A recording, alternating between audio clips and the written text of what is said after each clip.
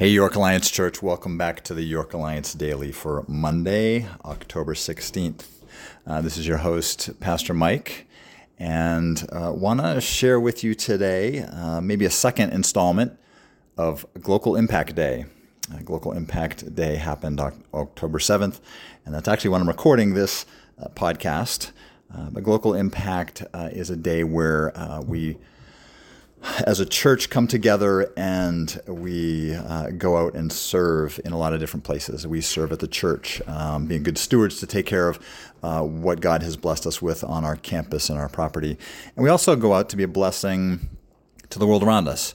We intentionally partner with some home mission organizations that focus on moving the kingdom of God forward in unique and powerful ways, ways that sometimes our church isn't exactly equipped to do, but ways that we can come alongside of them and encourage and support and pray into what God is doing through them. And so Glocal Impact Day is just a day for us to join forces to say, hey, we're on your side, we're supporting you, and to hear what God is doing in and through those ministries. And again, to be a blessing to those organizations.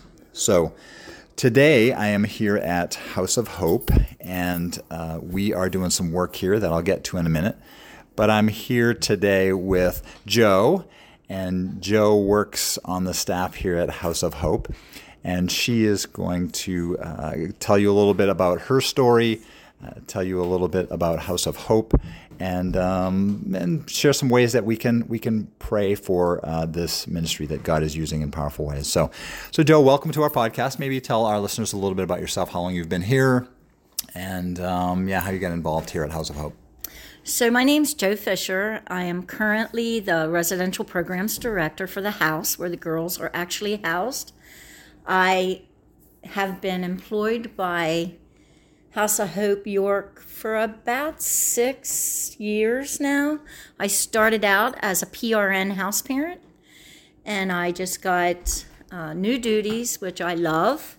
I love working with our girls. We currently have 4 girls in the house. Okay. We can house 6 at the most. We are ministry-led. We not only work and counsel the girls, but we also work with the families of the girls, the parents, and we get to rebuild their relationships. And it's just very humbling and very satisfying to see how these families grow in Christ and just rekindle their relationships with their daughters. And it's just so humbling. Wow. So how do families, how do girls find their way here? What qualifies them to come and be a part of this ministry? So we work with troubled and hurting teens between the ages of, I think it's 13 or 14 up to 18. And they find their way here because they may have been in trouble or run away from home.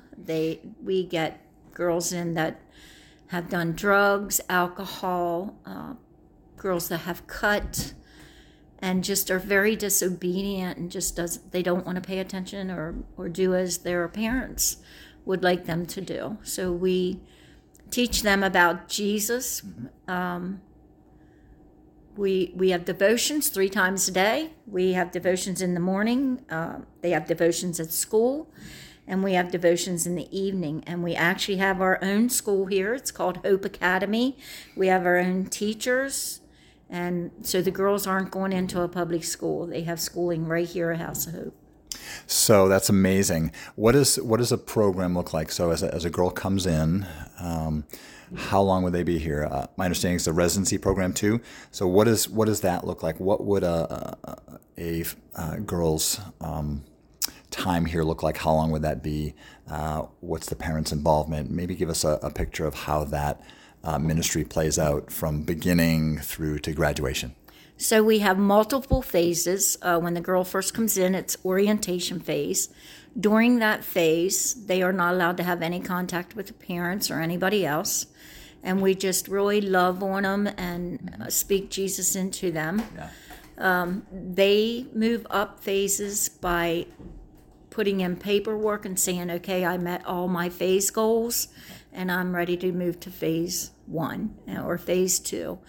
As they move up in phase 1, they get to go home for 1 day a weekend from 8 o'clock in the morning to 5 in the evening. Phase 2, they'll go home for another day. Okay. So phase 3, they go home for 2 days. It's like the whole weekend. And then we have our transition phase where they stay home longer. And then we have home phase, which they're actually at home, but they're coming and they're still doing counseling. Their parents are still doing counseling. So if the parents aren't doing their part in counseling, the girls can't move up. So it's really a family-oriented program. Wow, yeah. So we do house them here. We have our own house, and we just work really close with each one of them. Cool. We have different house parents on different shifts every day. They have a different house parent. Okay. So it's really cool to watch them intermingle and see how they can share God with these girls. Oh, yeah. Very cool. Now, you also have 2 facilities. We're at the one in Jacobus. Yes, but you this is our office. So the Jacobus building is our office, our main office, and this is where Hope Academy is. So this is where the girls go to school at. Okay. And then our house, which is in Glen Rock, is where we house the girls, and that's where they stay. We teach them life skills. We pray with them. We do worship. We do devotions. We also have them do community work. Okay. So it's just really cool to watch each girl grow. And every girl's different. Yeah. I can't tell you that you're going to come here for a year and be done. We have girls here right now as low as 5 months, 4 months, up to 2+ years. Okay. So it's all in how they grow. And we have a program that we do discipline with love. And that could actually make a girl go back a phase. Oh, okay. Okay, and they got to redo that phase, and that's okay. They use them as stepping stones, and I like to watch the girls grow that way. But yeah, I love working here. I've never worked with a company. We pray about everything. We pray before our meeting starts. We pray after our meetings start, and it's just very rewarding to me. Yeah. How would you describe the change that you see in girls from when they first get there to when they graduate? How would you put that to words? How would you describe what God does in their lives? So when the girls come in, many of them are withdrawn. They don't want to talk. When I was the house parent, I would say, "Can I pray with you?" And they'd say no. Yeah. So when you start seeing them open up, when they start trusting you, that's when you start to see them blossom. Okay. When they leave here, it's just rewarding to see, because we see them when they come in their worst, and we see them when they leave in their best. And it's just so rewarding to see that now they serve God. And we have had some that, that didn't finish the program, and it breaks our heart, Yeah.